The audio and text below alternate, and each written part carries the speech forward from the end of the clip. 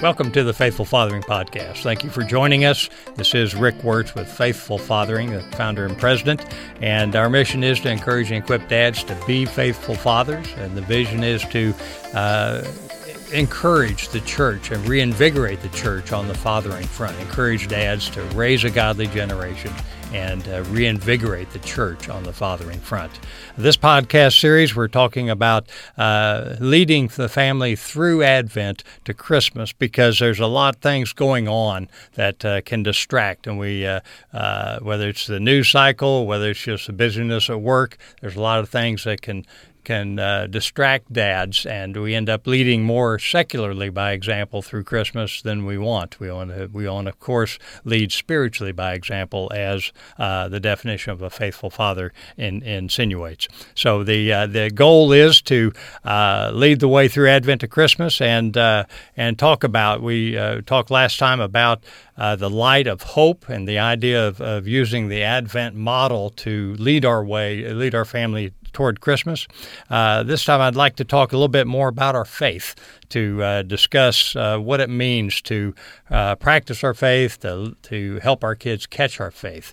And, in the studio with us is Robert Valle. It's a blessing to have him here. Thank you. We're going to be talking as we go through this particular podcast. But I will share that our son was blessed to wrap up his collegiate baseball career in a school in Mississippi. And he came back from Mississippi after a couple of years there with loving a couple of things. One was the love of fishing. He fell in love with fishing there. And second were some of the sayings that they had there in Mississippi. One was, are you smelling what I'm stepping in?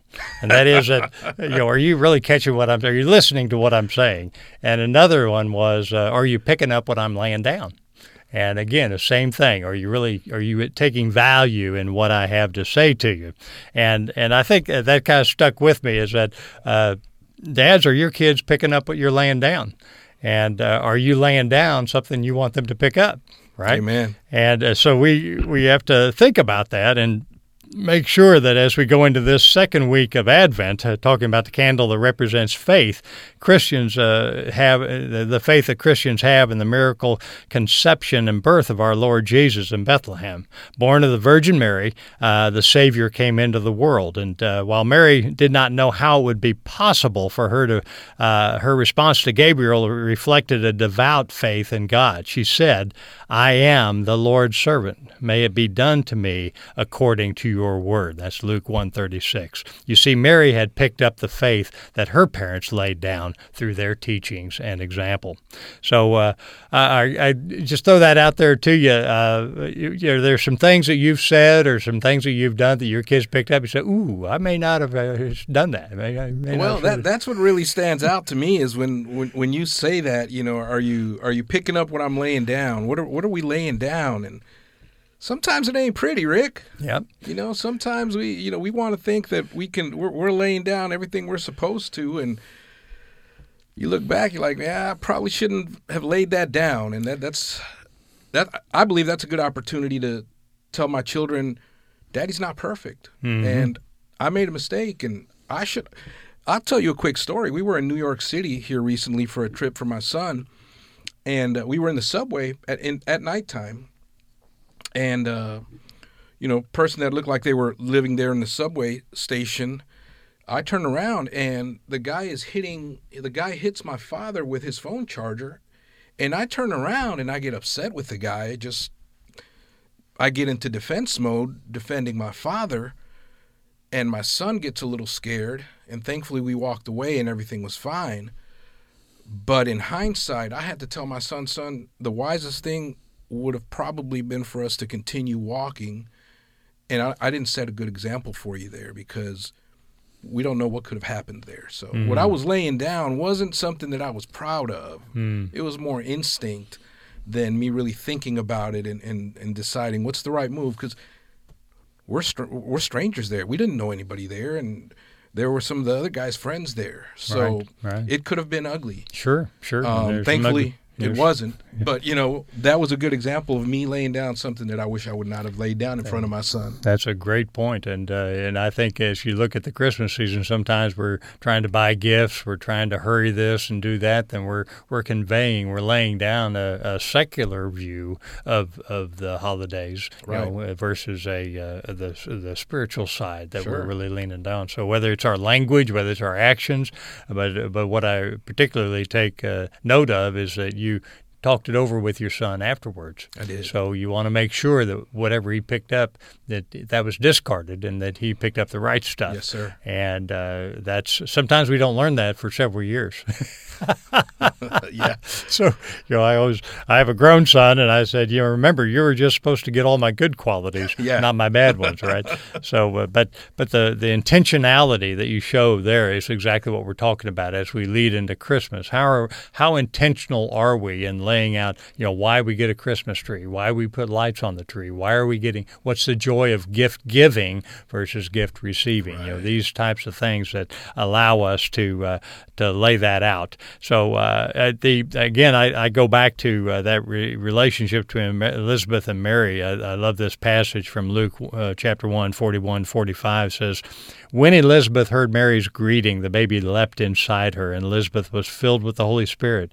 Then she exclaimed with a loud cry, 'Blessed are you among women, and your child will be blessed. How could this happen to me, that the mother of my Lord should come to me? For you see, when the sound of your greeting reached my ears, the baby leapt in for joy inside me. Blessed is she who has believed that the Lord would fulfill what was spoken to her.'" So that, again, is that faith that Mary had, she received, and then to know that, of course, we're talking about John the Baptist leapt inside of Elizabeth is quite a moment, and quite a moment of validation for Mary that, Mary's faith and trust in the Lord was affirmed when she visited her cousin Elizabeth. So similarly, the faith of a dad lays down is affirmed as he sees his kids mature. Whether dad lays down faith in the world, in religion, or in Christ, children will pick up his lead. Well, as you're saying that, I'm thinking, Rick, before you started faithful fathering, what were you laying down? Faith in what? Faith in career, faith in things of this world. Am I right? That's financial security was the goal, the elusive goal, right? Yeah. So that's what I didn't want the kids to catch. And in fact, that was came back when we worked in Norway. I was working 16, 18 hours, and I came back one midday on a Saturday actually, and my son had things spread out all over the table and said, "Look, Dad, I have 2 jobs like you do."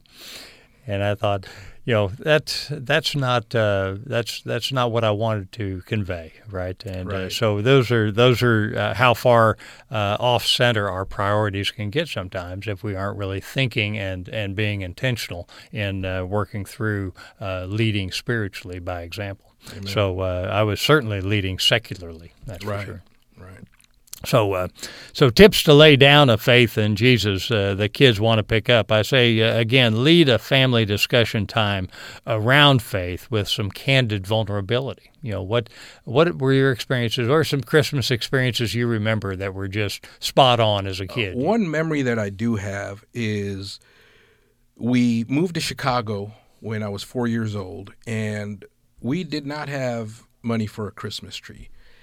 And my mom, being the loving mother that she is, she bought a green cloth and cut out a Christmas tree out of a green cloth, put it up on the wall, and that was our Christmas tree. That's really one of the most vivid memories I have as a child of Christmas. But it showed me that material stuff isn't really that important.